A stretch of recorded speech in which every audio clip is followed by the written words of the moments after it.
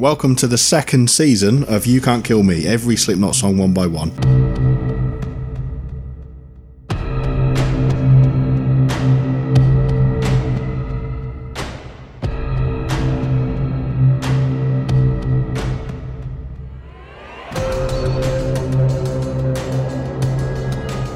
We are Chris Nee and Dave Musson, and we're here today to talk about our favourite Slipknot song, Everything Ends. Hello, Dave. Hello, Chris. How are you? Very well, thank you. Back in the studio. Yeah, it's exciting. And we're going to do 9 this season as well because, you know, Slipknot and that. Yeah. We'll get into it soon. The idea that we're pushing here is pretty simple. In every episode, we select one Slipknot song and put it under the microscope. We alternate our choices. You do one, I do one. And this time the choice is mine. But before we get into it, we should acknowledge that on the day that we put our first season out into the world, Slipknot released a new album. Yes. Which we've had time to digest. We Are Not Your Kind was my album of the year for 2019. And it was my number 2. Yeah, and that doesn't really scratch the surface for the extraordinary achievement I think that the band has pulled off with this record. Yeah. I did not see that coming. I thought it would be good.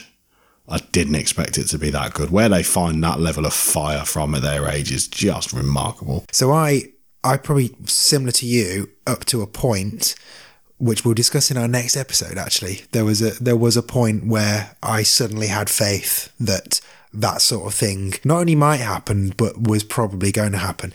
Even so, when I heard it, it's a good job I was sitting down. It was like fitting that we're talking about a song that's on Iowa in this episode. Like, I've not felt like that about a Slipknot album since I heard Iowa for the first time. And I think I talked about this in the last season, but Iowa came out when I was on holiday. My friend said, it's so good, you'll need to lie down. You need to come home. Yeah, pretty much. But you'll want to lie down and then you'll want to push play again. And even Volume 3, which is probably my favourite album, that was a very different listening experience because of where they went with it. But Slipknot as a thing, of all of those personalities, the ages that those guys are at, everything they've been through, they have no right to sound that fired up and hyper, and yet, wow. It's the big difference, I think, between We Are Not Your Kind and 0.5 The Grey Chapter is intensity. And I like that, I think, more than most people do, that previous record. But the jump up in just furious rage is huge. And I know that obviously the fifth record has its own story and its own reasons to be the way it is. And God knows I love it for that. But they sound pissed off. Yeah. And yet the craft is superb as well. Yeah, it's the Faith No More thing, isn't it? It's in terms of the band aging and not only like protecting what they'd done before and not doing anything to tarnish their name. They're building on it. They're improving it. And, you know, we sit here recording this at the start of the year when we're going to get a Knotfest in the UK. And that's a really exciting thing. It's not just an excuse to get Slipknot outdoors. I am fully in on World Slipknot again. I want the full Knotfest experience. I want the museum. I want weird bands lower down the bill. I want to step into the mind of this band. And again, I've not felt like this about the world of Slipknot since Iowa was out, because they've always felt relevant. They've always felt like one of the most important bands our world has ever produced, but they feel dangerous again. And that's really exciting. So to show a little bit about how the sausage is made, we are 3 weeks to the day away from seeing Slipknot on the Wannick cycle for the first time, and it's extremely exciting. We have tickets to Knotfest. We do. And I considered going on a fucking boat. That is the esteem in which I hold this new album. Yeah. I haven't got the money to go on the boat, but I had a look at it and thought, if that wasn't £4,000, I would consider it. But I am so... It's a weird thing to say given what we're doing here, but I'm so into Slipknot right now that A, I can't stop listening to the new album.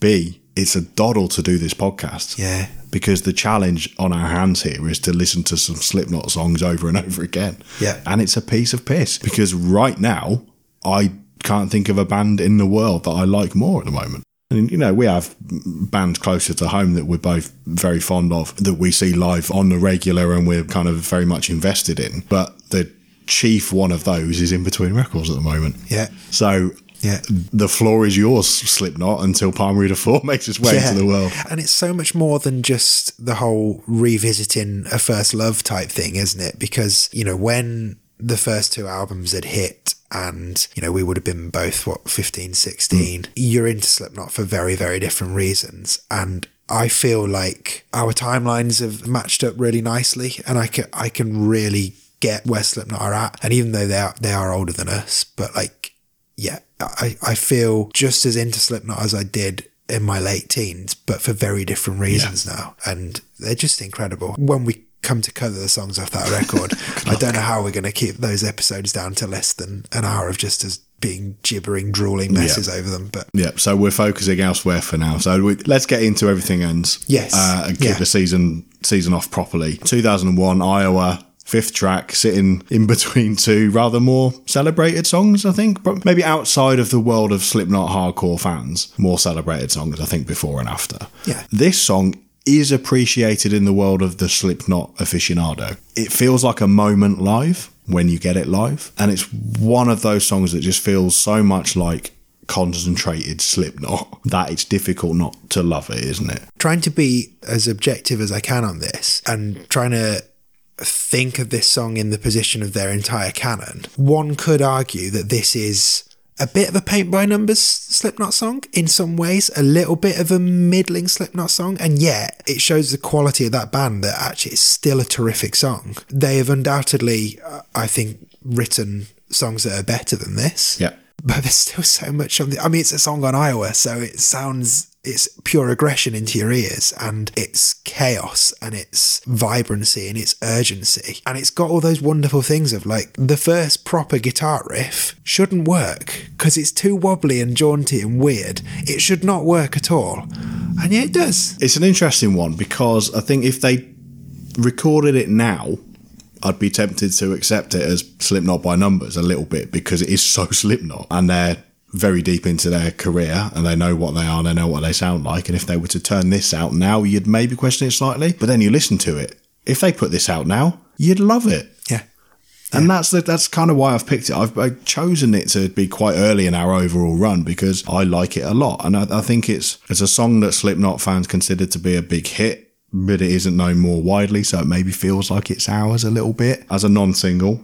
And I don't want to speak for every Slipknot fan, but I think a lot of Slipknot fans see this as a little bit underrated in terms of the wider public perception of what a great Slipknot set might look like, for example. I don't think anybody would ever be disappointed by hearing the start of this song while you're watching the band. I think it's fitting that it's on Iowa because when you listen to it, and in particular Corey, the jump from the self-titled in terms of polish is huge. Because I can almost imagine to myself what the vocal might sound like on the self-titled record. Yeah. It's very different. Yeah. Because there are songs on that where I think he hasn't found his voice to the extent that he did on Iowa. And it's just, you know, everything turned up to 10 go on this album. And that is the only way this song would be able to breathe to its fullest extent, I think. There's far less trying to dip into the more of the hip hop side of what nu metal had become when the self-titled came out on this, and it's just amped up aggression, and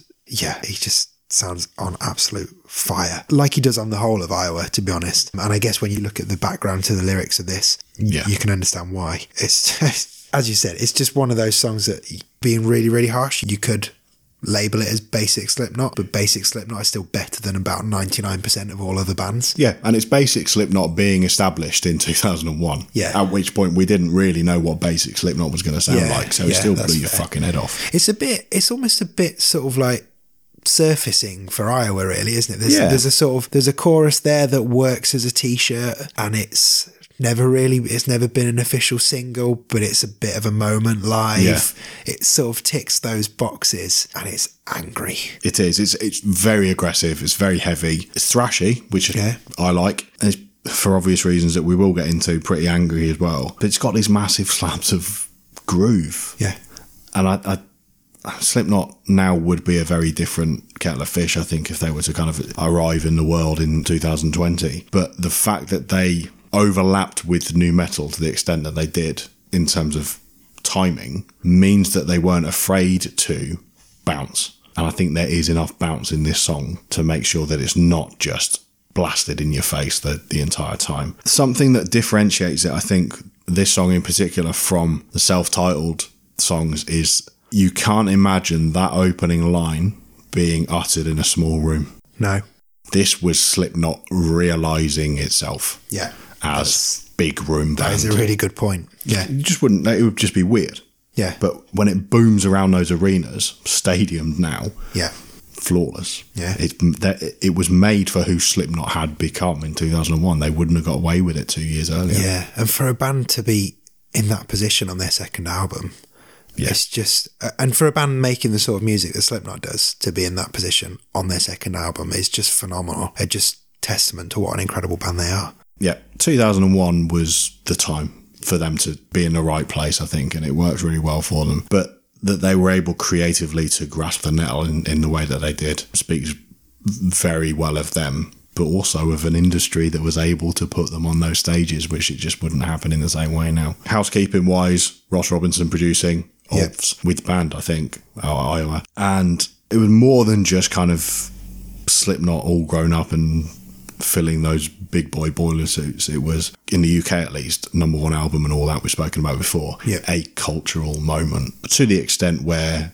I wouldn't be walking around in Slipknot merchandise in 2001 because all of the people younger than me were doing it and I didn't want to look like them. They were huge. And that meant that what might be deep cuts for other bands, album tracks for other bands, for Slipknot, that's Everything Ends. And as you say, real moment live. Yeah. Goosebumps moment live, really. Not just because it's all going to go off, but because it has this kind of haunting introduction. Actually, rare in Slipknot's catalogue that it starts with A, a vocal, and B, the chorus. Doesn't happen a lot. And I think that is maybe the one thing that can set it apart, because sonically it's Slipknot being heavy. Yeah. And it's also gives us the reason why Corey Taylor does not like maple syrup, which I found fascinating. Yes. Right. From that into the very serious subject matter of the song itself, we always like to have a quick look at what things are about, if they are about anything. And there are one or two songs that we'll do in this season that probably aren't as rooted in a narrative as this song is. Lyrically, Slipknot can be up and down, I find. Yeah. I think if it were all clean vocal and you could hear everything, some of it doesn't quite stack up. When they're raging, I'm into it. And when it's got the essence that Everything Ends has and the story behind it, it's very easy to be convinced by it, lyrically as well as just in terms of overall atmosphere. So the Corey Taylor version of why this song exists is because it was the end of Corey Taylor Mark 1 and the start of Corey Taylor Mark 2, because it's about what he described in one quote I saw as the last time he tried to commit suicide, which is just fucking tragic. Yeah, I saw that and was disturbed by it. Yeah. But it was also, I mean, how old is he now? It's also like 30 plus years ago, because he was a teenager. And the way he speaks about it as an adult is that was the last day of who I used to be and the first day of the life that I want to live now, which is uplifting. Yeah. So it's just weird kind of melding of total like gut-wrenching tragedy, even just as two blokes sitting in a room, to hear of a guy who was 17 years old talk about the last time he attempted suicide. And yet the song is uplifting because actually it's a new beginning despite the name. So that rawness is very Iowa, very early Slipknot. It's a very cathartic song in a very cathartic album, I think. It can be oversimplified in reviews, I think. It's a lot of people I saw it described as straight down the line metal. Definitely in a positive way. It was praised for that. And then you think, yeah, okay, fair enough. And then you listen to the song again. It's not really straight metal, is it? Yeah. It's not more complicated than metal. It's not like it's more advanced or more progressive or more weird than metal. It is just a song that's relatively sort of straightforward. But sonically, it ain't Judas Priest. No. So it is still kind of its own sort of thing. It was described in a pre-Wannick retrospective by Loudwire as ranting. It's been described by Metal Sucks in a pre-We Are Not Your Kind review as apocalyptic in tone. Yeah. Which, I suppose if you are ending your previous life and starting a new one, that's quite major. I can sort of see where they're coming from. And it has that feel, and various reviews, it's catchy, loud and aggressive. Yeah, Fair enough. Encapsulates Slipknot in a nutshell. Absolutely what we've been speaking about. And it's as focused as it is brutal. And that's NME at the time. So I think that's what I really like about this song, is that there's no fat, there's no fuss. It's just fire. It's just fury. And you wouldn't have the same Slipknot if you had just a whole album of this stuff. Yeah. But it's so perfectly crafted and surrounded by other stuff. There's just like a bottle rocket going off in the middle of the record. And I love it for that. That's exactly what I want in the middle of the album. Yeah, and the fact that it's sort of been, as we were saying earlier, it's like hidden in plain sight for 19 years. And then you go in and actually listen to it, and it's a rager. Absolute rager. Again, if we're talking about Paint by Numbers Slipknot, again, it just reinforces the point of, it's Paint by Numbers, but it's Paint by Numbers of one of the best bands to ever do it. Yeah. I think there is an argument that it is just a Slipknot song. It's just that I love Slipknot songs, and I have a particular taste for this one. Yeah. So it's difficult to criticise it, I think. I think also lyrically, it works, as I said earlier, it works as a catchphrase on a t-shirt. It's a cool lyric without knowing the story behind it. But then going into the story, into it, it not only has that catharsis for Corey, but it potentially empowers people who've gone through similar stuff and have had similar feelings themselves, and it becomes that uplifting song without being elbow. It's Slipknot doing uplifting, so it still rages, it's still absolutely obnoxious and pummeling and leery, but it makes you feel good at the end of it. It does, and it's relatable in a weird sort of way, because it's obviously extreme because it's Slipknot, and that's what it's going to be. The creative extremes are going to be there all the time, but it's relatable because in a certain sense, when you look into the story of the background of everything, it's the ultimate breakup song. It came down to a girl, which is, again, really tragic, but the way it's been through the Slipknot filter, it's not right on the nose. It's not completely clear that that's what it's about. It is a burst of rage. And the aggression of it, the confrontational nature of it, make it the way that this band expresses heartbreak, which is pretty sick, really. It's not right, is it? No. But what it gives you is a type of song that people like us are really going to get into from oh, fuck, that's angry. Yeah. Perfect. However, having that kind of underlying authenticity to it, I think really works as well. Yeah. It's really important. We should probably explain why I mentioned maple syrup, really, shouldn't we? You should, because I have not got a fucking clue what you're talking about. Right, okay. So, within the background of this story, I found this quote. Corey had talked about the fact this is about the last time he wanted to kill himself. And apparently he was asked, why did he want to kill himself? And he said, why does any 17-year-old want to kill himself? A chick, of course. I'm sure he wouldn't use the word chick in 2020. But talking about the fact that, he was in a really terrible place when that happened, and he put 31 slashes on his arm and took a bottle of pills, and his friend found him and took him to hospital. He's still got the scars on his arm. And here's where it comes around to the maple syrup. They pumped his stomach, which in Corey's own words was a completely fucking horrific experience, one I don't wish on anyone. They make you drink this stuff which tastes like maple syrup, which is why I can't eat pancakes for the rest of my life. That induces you to vomit uncontrollably, the stuff that makes it taste like maple syrup. So if you ever get the opportunity to have your stomach pumped, well, I was going to say offer Corey Taylor pancakes with maple syrup on. Don't, because he'll probably politely turn you down now. And if you want to know why, go and listen to Everything Ends. There you go. Just before we go into some of the live stuff, it was described by Louder Sound as the musical equivalent of adrenaline. Feeling about that? It's not bad. No, I think it's pretty good at that point in time. I think there are potentially better examples of that feeling from the same band since then. But yeah. Probably true. Right, live versions. There are some. Early Slipknot songs make a good amount of live because they've obviously worked through lots of live records, and there's YouTube and all that kind of stuff as well. So the stuff that's dropped out of the regular cycle does still get an airing. I've found through the various live versions that are just on discs now that this song has so little fat that it just sounds a bit quicker and a bit rougher in the main. Corey's pronunciation of the word motherfucker live needs some explanation. I demand an explanation, Corey Taylor, about why you say motherfucker live. What is going on there? Who knows? That's so strange, and he does it pretty consistently through some of these versions as well, particularly the one at Madison Square Garden, which is on the All Hope Is Gone anniversary disc. Mm-hmm. The other thing I noticed from some of these is how prominent Sid is in the mix. Right up front. Right from the start of the song. More Sid. To be honest, I think that is a pretty good description of Slipknot live. Yeah. Because I think you could listen to a bulk of Slipknot's recorded material and not necessarily think that you'd notice the DJ, but you wouldn't necessarily think that the DJ was an integral part of the band all the time. But when you go and see him live, apart from the fact he dances around like a loon all the time, you do really get that flavour of what he's doing, and it really does fill out the sound so much more. Likewise with the percussion, I never really got quite how percussive they were until I saw them live. But yeah, it's a great shout on Sid, because it's songs like this that you would listen to the recorded version and go, okay, if they play this live, this will be where he's just two-stepping at the back of stage and leaping off things because he's got fuck all to do here. And it's not the case. No, it's busy on this. Yeah. Busy on this. It comes through, I think, all of the various kind of recorded live versions of it. It's just more everything ends.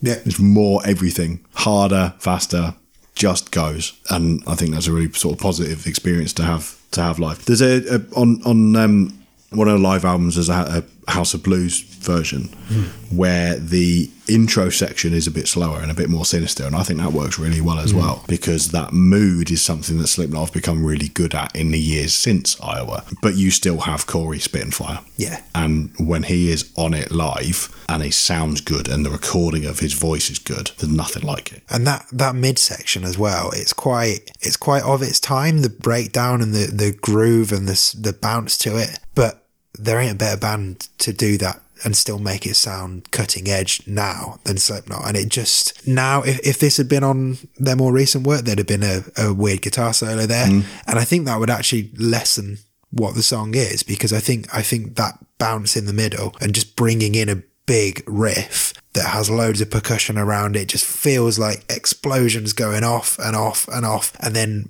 drawing you back to that final chorus. You know, music of the turn of the century was often criticised for the lack of guitar solo, but it's songs like this that show that you don't need one all the time. The middle of this song is exceptional, and you don't get to the end of that song and go, oh, it would be better if it had a guitar solo in. It wouldn't. You just want riffs. You just want riffs and aggro, and as we've been saying, it's everything about Slipknot. You get the weird big riff at the start that, as I say, shouldn't fit, but is bound by Joey's sort of catchphrase, too many snare hits than you would think possible, and yet it all works. You've got the aggro through the verses, you've got the massive chorus, and then you've got all this tribal stuff going on in the middle, and still brings you back with some bounce and everything else to the final run through. Shout out to the download version from 11 years ago now, which has these odd little guitar squeals in it, which I really love. And just to round off before we go into one more thing that I want to ask you about, acknowledged by a lot of people as a real Paul Gray song as well. So it is a strong bass player performance. I don't know that people outside the Slipknot world would listen to this song and think, oh, nice bass performance. So it's just rumbling there in the background, as he did. You know, He was just brilliant, and this is a brilliant performance. But I don't know that he kind of outshines the thrashy chug of the guitars on this song, and the vocal in particular, and Joey, as per. Meth Witch, Dave. Meth Witch. Meth Witch. Meth Witch. Does that mean anything to you? Is it meant to mean something to me? No. Good, because it doesn't. It's a cover of this song by a band called Meth Witch. Okay. Or rather, a one-man project from Albuquerque called Meth Witch. Right, okay. Nobody needed it. Because in my notes, I couldn't find any covers. I've got a suggestion for what would be a banging cover, but we'll get to that. I looked hard, and it's all right. It's kind of a doomy deathcore version. It's okay, but nobody needs it, because there's not a lot you can add or take away. You said even like a Jim Root guitar solo wouldn't be right here. No. You can't add anything particularly. You can't take anything away, because it's just pure Slipknot aggression. So a cover of this is an odd thing to, maybe not to think about, but certainly to bother doing. Is an unusual life choice. And it's okay. It's not brilliant. It's got some nice screams on it. It's pretty weird. Do you want to know my suggestion? Of course. So, taking the assumption that this band would do this totally in their style and not be one of these covers that is just an ode to the original. This is this band taking it and doing it with their own spit and their own swagger and their own bounce. Stray from the Path. Uh-huh. You just start... I'm trying to... As soon as you start imagining it, and if you take that weird jaunty riff at the start and give it the Stray from the Path stomp, I'd like to hear that. Yeah. I think the elongated first note of the My Flaws verse I can hear that. Yeah. That'd be quite cool. I mean, I would like to hear them covering lots of things. So Yeah. I'm in. Right.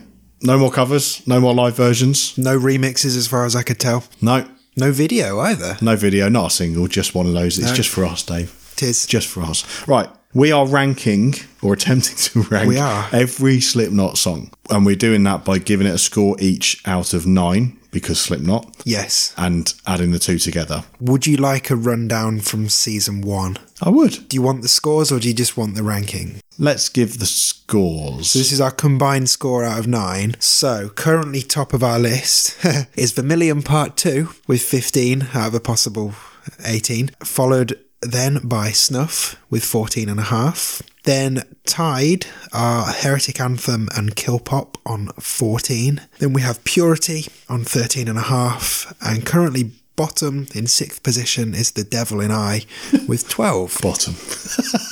Yeah, Ridiculous band. ridiculous. Right, so where are we going to go with this one then? Let's have your score out of 9. So my score out of 9, based on rankings of what we've already done, I've given it 6 out of 9 because I like it less than Heretic Anthem, which I gave 6.5, and I prefer it to Devil in I, which I think I gave 5.5. So it was quite an easy ranking for me, actually. Yeah. And I'm confident that that gives way loads of headroom for the other songs that I know I like better than this. Yeah. But still. I really like this song. We spoke before we started recording that I'm taking a slightly less scientific approach to this. So I'm just sitting down and saying, okay, what do I give this song out of 9? Also 6. Okay. So we are in the same conclusion despite very different methods of getting there. So it's joint bottom with Devil in I. It's the joint worst Slipknot song. I'm starting to see the problem with this podcast. They have very, very few bad songs, don't they? Yeah, very few. Yeah, it's going to be tough. It is. Right. So will we get better or worse next time around? So we'll be back with our next episode and leave it there for Everything Ends. This is You Can't Kill Me, produced by This Decay. Goodbye.